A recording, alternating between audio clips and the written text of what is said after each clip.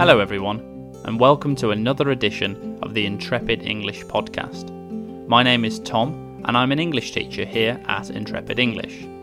This week, we're going to be looking at adjective word order in sentences. Adjectives usually appear before the noun or pronoun that they are modifying. When this is the case, there is an order in which the different categories of adjectives are placed in the sentence. This order is as follows: opinion, size, age, shape, colour, origin, material, and purpose. Here are some examples of this word order. Magnificent old Arabian statue. Opinion, age, origin, noun. Long bronze sword. Size, material, noun. Beautiful antique Egyptian plate. Opinion, age, origin, noun.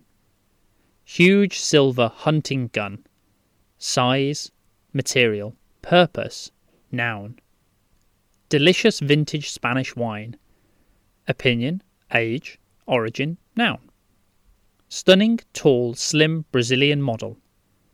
Opinion, size, shape, origin, noun. Large black guard dog. Size, colour, purpose, noun. If an adjective is modifying an indefinite pronoun, such as somebody, someone, anything, etc., the adjective follows the pronoun. He didn't meet anyone interesting at the conference. Exercise. Put the adjectives in the correct order in the following sentences. Anna bought a golden small picture frame from the antique stall in the market. Mark saw an Italian, famous footballer when he visited Rome. Have you seen my brown walking boots? I can't find them anywhere.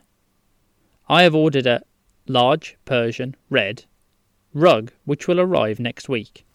Post your answers in the comments below.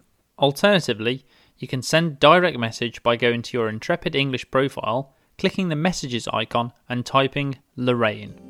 Study a range of self-study courses on business English, general English, exam preparation, grammar, pronunciation and vocabulary at the Intrepid English Academy.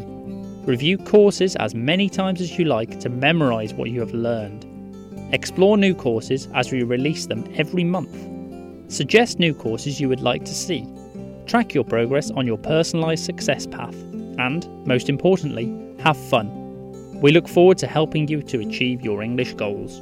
Book a free trial lesson to discuss your learning needs and goals with an experienced English teacher. This blog was written by Intrepid English teacher and founder, Lorraine. And recorded by Tom G. Thanks for listening.